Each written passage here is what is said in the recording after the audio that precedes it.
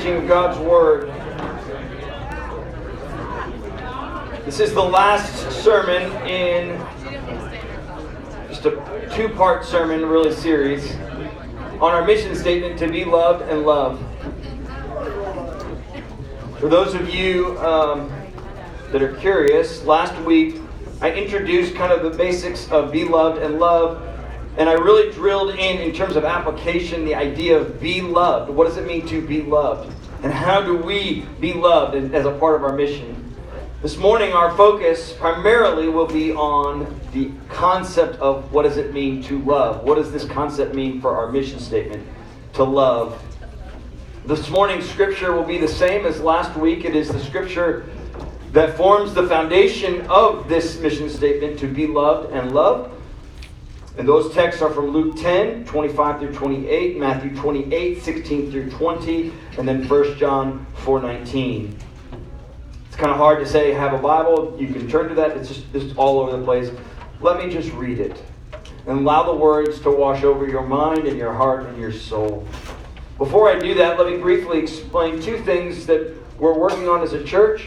We're working on helping people get connected to our church. And so what we've done is the table over by the coffee is our Connect table. For those of you that would like to find out more information about this church, about how to get connected to this church, whether it be through community groups, whether it become a member, whether it be to serve, all of these things, you can go to that Connect table. That table used to hold our Bibles, where we would say, just take a Bible. It's not stealing, we're giving them away for free. We have moved the Bibles down the hallways in between the bathrooms.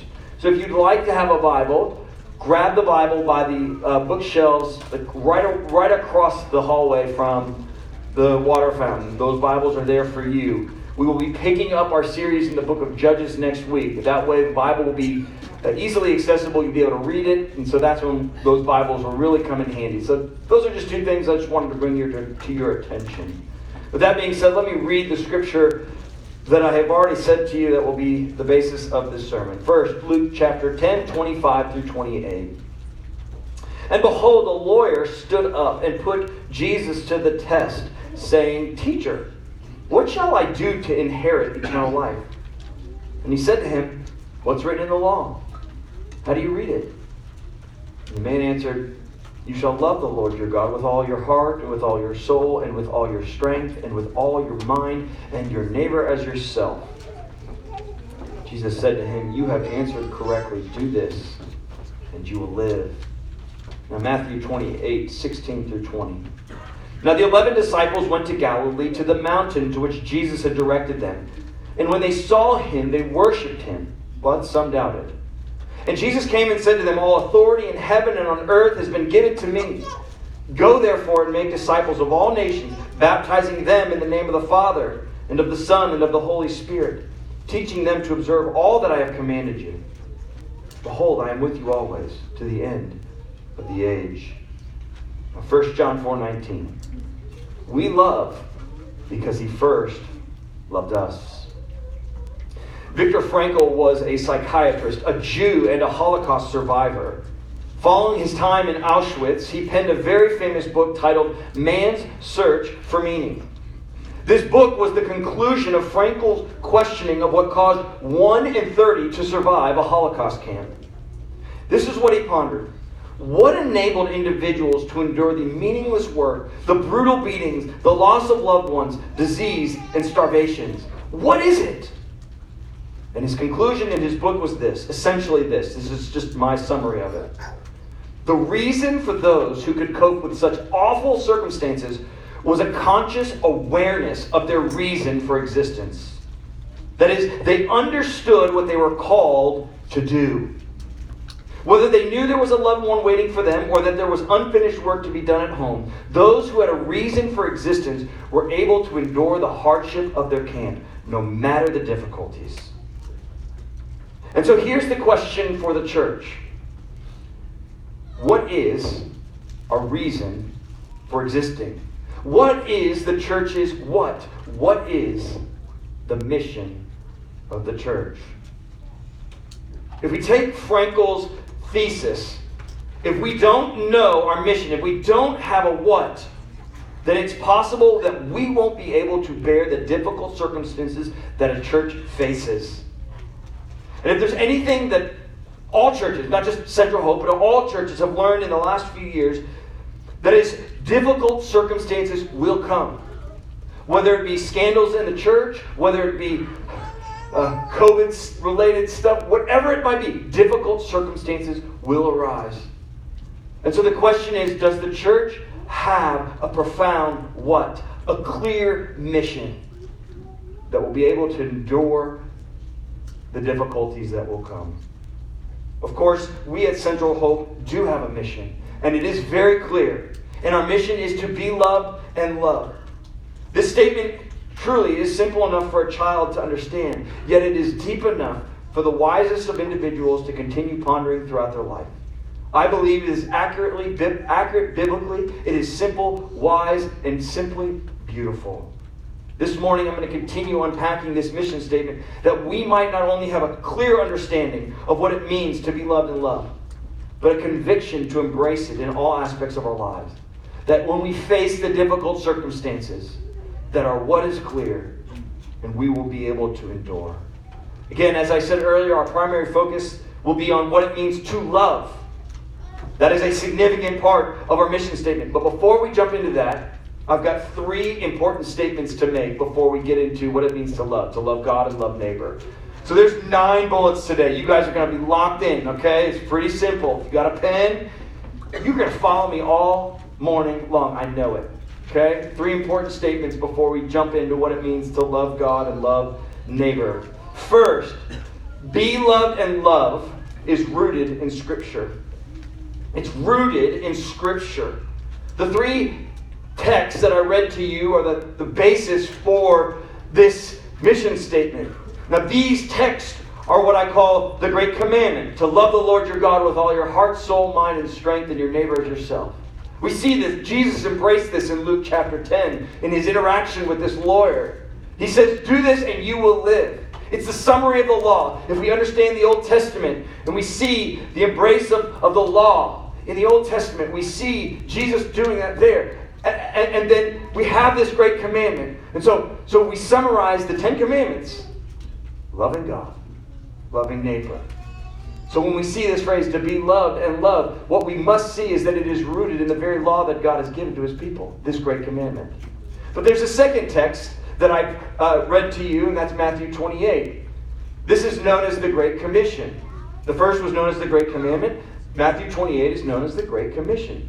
In the Great Commission, Jesus tells his disciples to go make disciples of all nations, baptizing them in the name of the Father, Son, and Holy Spirit, and teaching them to observe all that I have commanded you to do.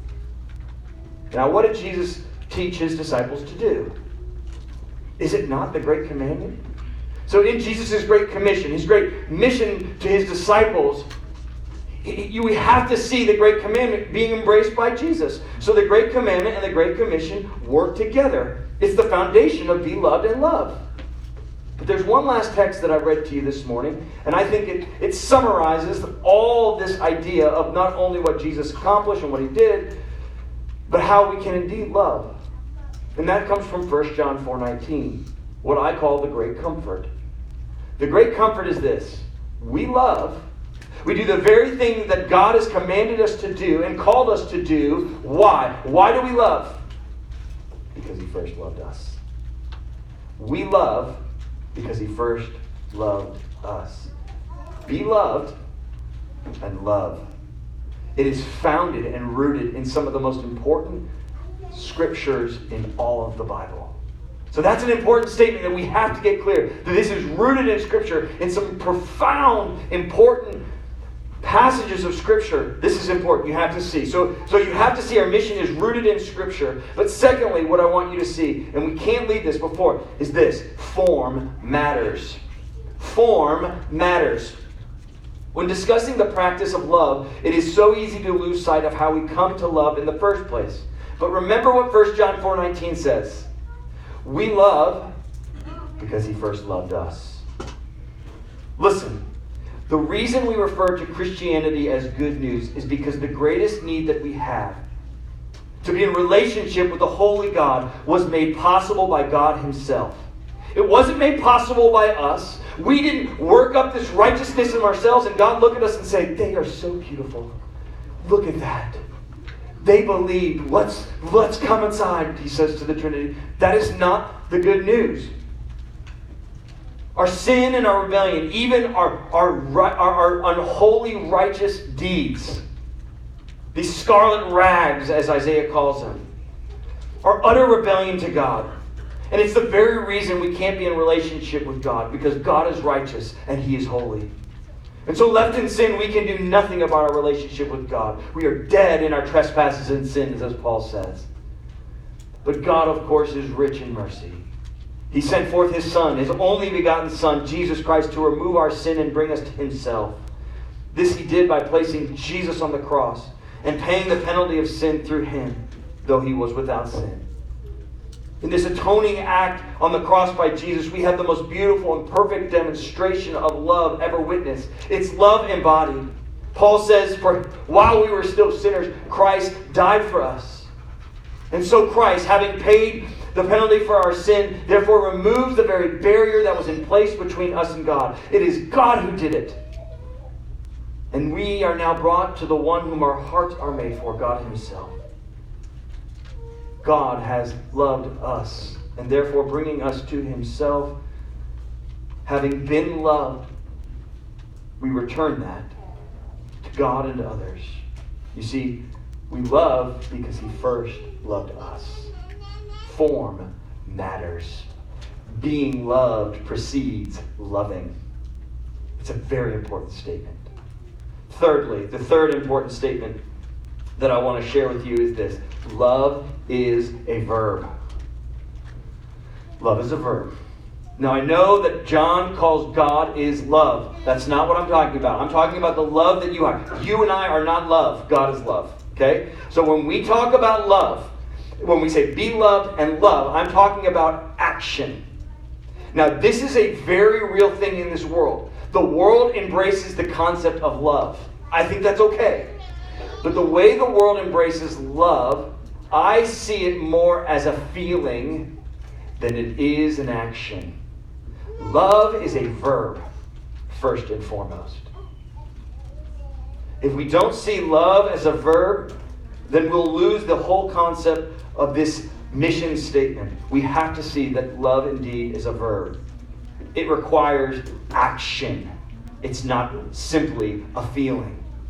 And so with those three statements being had, let us jump into what does it mean to love God and love neighbor. For if you want to understand that statement, be loved and love, when we talk about love, I simply mean it in two simple ways. Love God, love neighbor, as the Great Commandment has taught us. So what does it mean to love God? Let's put this into actual action, because love is a verb. The first thing with loving God that I think is so vitally important for you to know is that loving God means knowing God. Loving God means knowing God.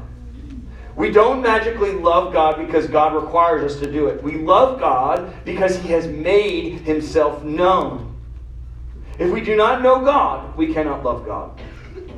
And God, in his great mercy and his grace, has revealed himself in two primary ways. This is good old-fashioned classic theology lesson. There are two ways God has made himself known.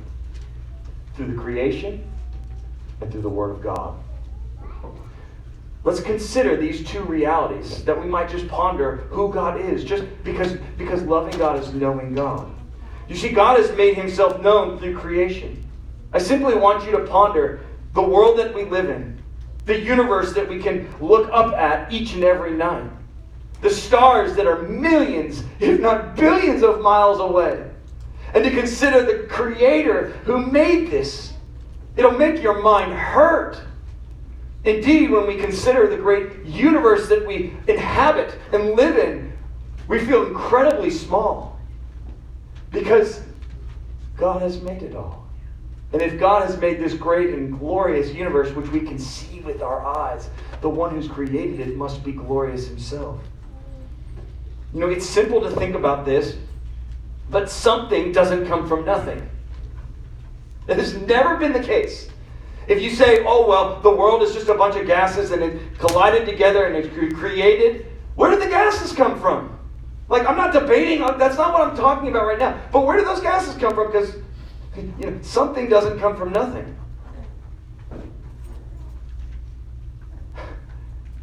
God has created all things. And we must consider this glorious universe. And when we consider it, we must say to ourselves, God has made himself known. And while we might not know him intimately from what we see, and indeed we can't know God intimately from what we see, we can deduce this reality about God when we consider the universe or even the squirrel in our backyard. Okay? This is a crazy God. He's holy. He's different. He's different from me. See, God has made himself known by what we see. I mean, just walk outside and let that cold hit you. That'll wake you up. That'll be like, wow, this is something else. Indeed, it is. And God, even in that, is revealing something about who he is. God makes himself known by what he's created. If you want to love God, you got to know God. And God makes himself known through creation. That's pretty neat. There's scientists in the room. I know there's doctors. And you guys could probably blow my mind with the complexity of just the human body. How it works together and all this. It's incredible. God has made himself known just from what you do. But God has made himself known not only from creation, but he has made himself known primarily through the scriptures. Theologians call this special revelation. God in his mercy has not left us ignorant about who he is. He has revealed himself and his actions through the scriptures, what we call the Bible. And because we have the Bible, we can know who God fundamentally is. His being, his character, and his action. Consider his being. God has revealed himself in the scriptures as one God in three persons, Father, Son, and Holy Spirit. Though there are limits to our understanding of this truth, the Bible reveals that this is who God is. But here's the thing about scriptures. It has revealed himself primarily through Jesus. As Paul says in Colossians 1, he is the image of the invisible God. So the very being of God has been made known to us through the scriptures. If you want to know God, read the scriptures. Secondly, he has made himself known, his character known through the scriptures. We not only learn about God's being through the scriptures, we learn what type of being he is, that he indeed is good. That when scripture says that God is love, we see that God is love because he lays down his life for those he loves, though they don't deserve it. God is holy. We take this to mean he can do no wrong. He's the supreme good and lawgiver. God has made himself known, his character known through these realities. So he's made us know who he is. He reveals not only his being and his character is good and right, but he's also revealed what it is he has done for us. Scripture has revealed his being, his character, and his actions. That God indeed has created, and he is in the process and has indeed redeemed that which was created for his own good purpose. Look, if you want to know God, read the Word of God. This is where God has made himself known. And while there are indeed limits to what you can know of God, I can assure you there are limits because God is infinite, eternal, and unchangeable. You are finite.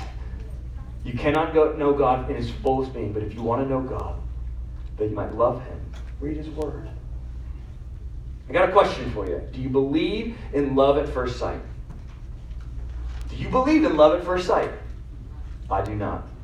I believe that there's lusting and there's infatuation, but not love at first sight. Love never comes at first sight because love requires knowledge.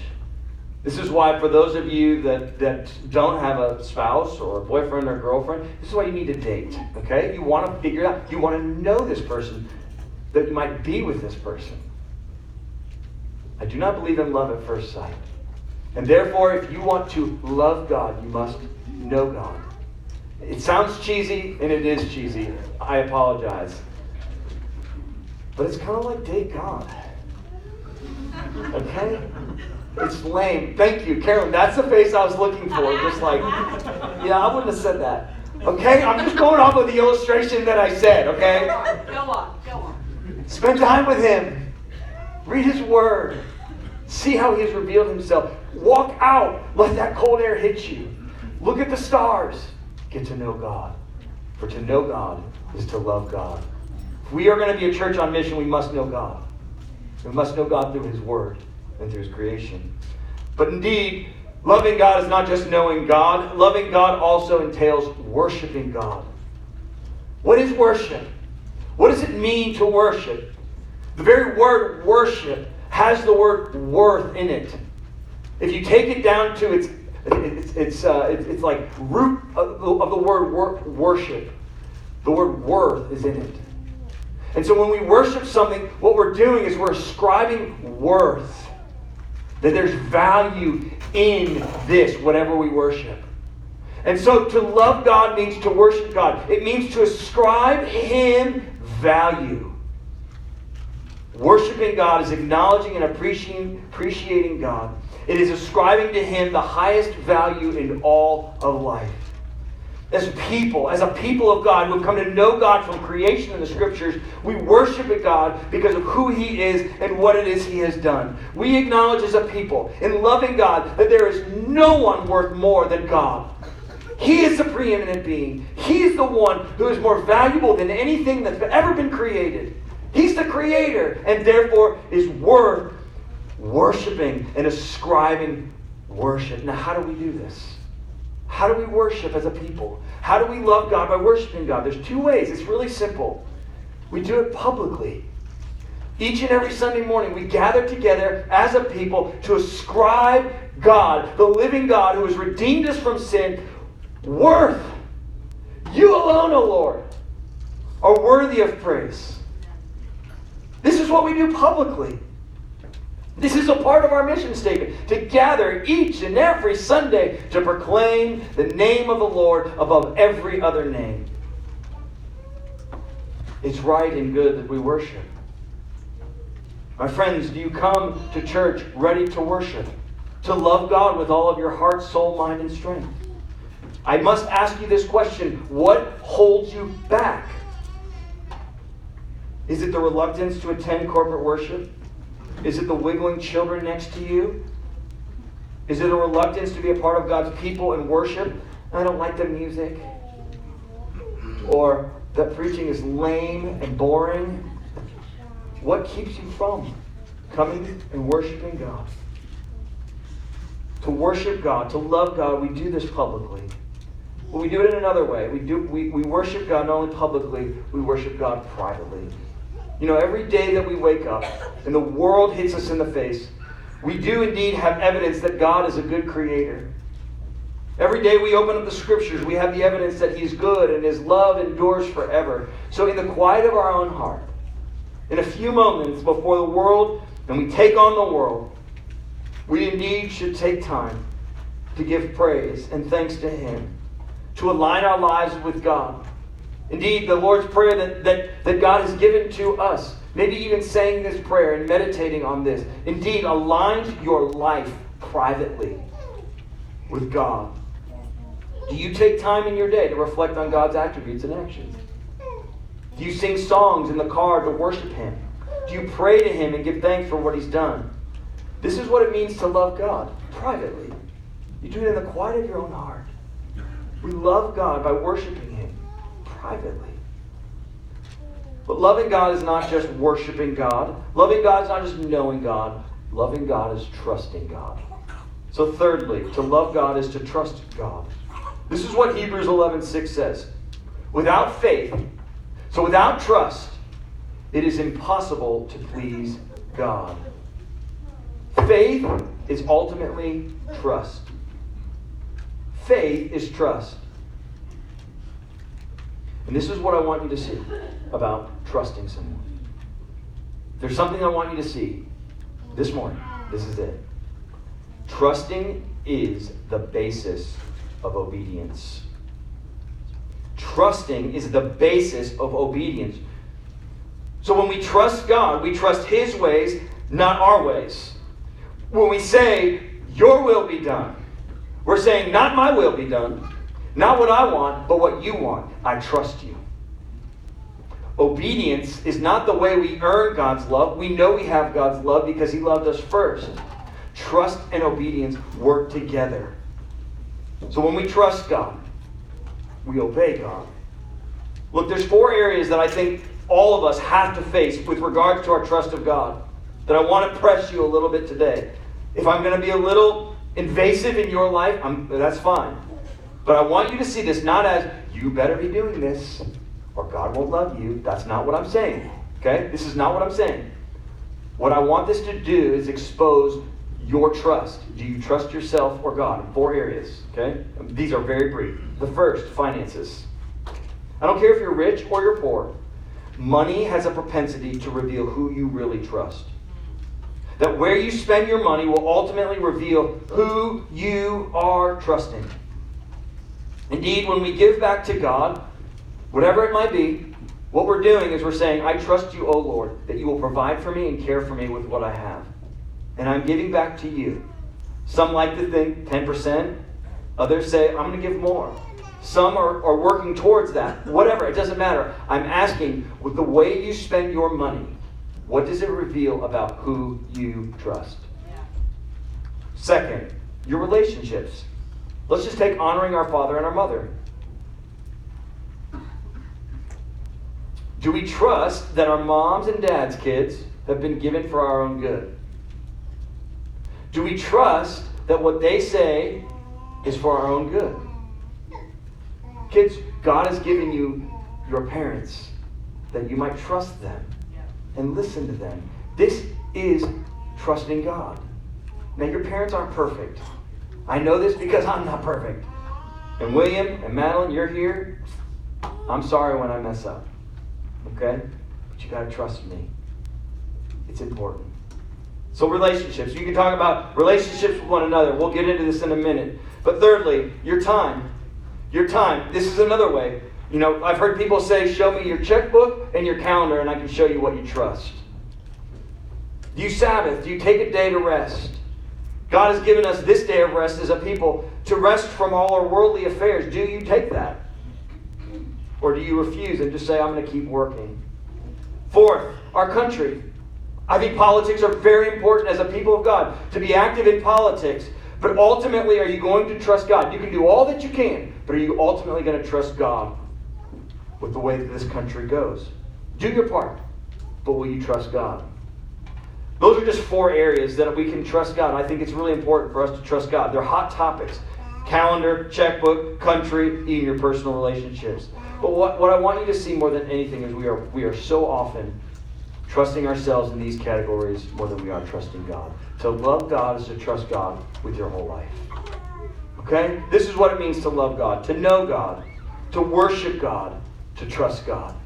So when we say be loved and love, when we talk about love, we're talking about love of God in those 3 ways.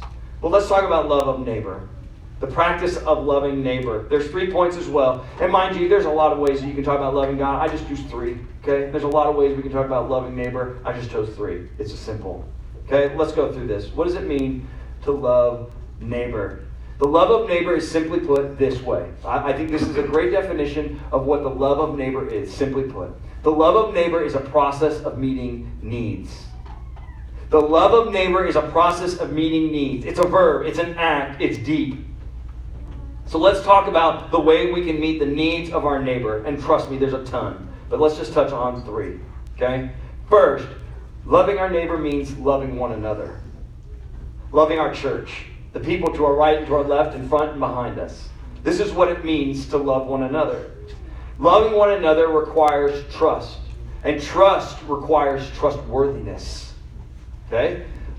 Loving one another requires trust. And trust requires trustworthiness. And trust is developed through this trustworthiness, where a mixture of time and commitment and meeting one another's needs takes place.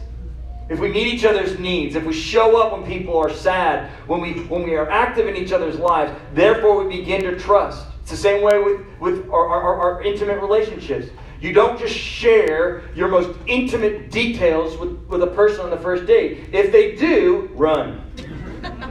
Okay? Run. Bad idea. It's the same way with the church. You should not come into this church their first week. I should never hear this. This church is the most trustworthy church. I just love this church. No one's ever done anything. This is the best place. Like, okay, I think this church is really great. We got problems too. Like, there's going to be, we're not always going to show these things. just pump the brakes. I'm glad that this is your first reaction, but people in here are going to hurt you. People in here are going to disappoint you. The pastor is going to disappoint you. The pastor is going to fail in different ways. So the question becomes, how do we then trust one another amidst faults? Two things: repentance and forgiveness. If there's one thing that a church should be known for that enables you to trust one another and to love each other by trusting each other, repentance and forgiveness must be at the heart of it. What I want to hear more than anything about this church is that that's a church that repents. It's willing to acknowledge, hey, I dropped the ball there, and I'm sorry. I can see how that hurt you. And then the church then says, I forgive you. As the Lord has forgiven me in my sins, I therefore forgive you. And we keep in line with what Jesus said in the Lord's Prayer. Forgive us our sins as we forgive the sins of others. If you want to trust one another, repentance and forgiveness must be at the center of trusting one another. If you want to know what it means to love one another, church, repent and forgive. I could go on long about that, but that's just one aspect of it, repentance and forgiveness. Secondly, I'm sorry, look, loving neighbor, I'm looking at that, I'm sorry. I messed up. In your outline. So the first, just ignore this outline. I'm looking at this right now. There's three things. Loving neighbor means loving one another. Okay? I don't know how that's my fault. That is totally my fault. Secondly, forgiven. Thank you! Look at that! Thank you! Thank you. Look at this. Man, this church is on mission. Look at this. Thank you. Second way we can love our neighbors, love our children. Okay, love our children. Perhaps one of the best parts about this church that I love is to hear the wiggling and the laughing. It's annoying sometimes to get the running into and after church and things like that, but you know what? It's a sweet thing about this church. There are children all around. When you think about children, they are the most needy people. And if love is a process of meeting needs, loving children is a vital part of that. You know what I love about this church? We take it dead serious to love these children. We want these kids to know the Lord. We want these kids to worship God. We want these kids to trust God. I love, this is me from the pulpit. I love what Rachel Cantu does with the kids. And they have these little booklets and things like that. What she does for the second and fifth graders, and I know some of the younger kids do it too, where they've got these like ways to interact with the Word. It's meeting a need. It's helping these kids listen to what's being proclaimed. I love it. And we're always seeking ways. But to love our children is so important. Because these are the kids that are most needy. And indeed, we must be good stewards of these children if we are to love our neighbor. Teaching them to do what is right, good, and true. Indeed, I think we should fight for the rights of the unborn. We should not hold back from those who are in utero and in need. We must love our children. We must love our children. To love our neighbor, love our children. But lastly, loving our neighbor means loving our actual neighbors. Loving our neighbor means loving our actual neighbors. Now, this is a fun story, and you're going to have to use a little bit of your imagination. When I was living in Orlando, I had this thought. I would rather go to Iran, the country of Iran, than go and knock on the door of my neighbor and get to know them. Confession. Now, one of the reasons why is that we shared walls, and you could hear everything. And it was not fun. But God says to love your neighbor. And that certainly means to love your actual neighbor. And so, Kimberly and I, in obedience to God, trusting Him and His ways, we decided we're going to let them know that we hear everything. And so one day we did. And we actually became really good friends. And it was a good lesson for me. No, I would not want to love your neighbor means the actual neighbor. Who are your neighbors? Do you know their names?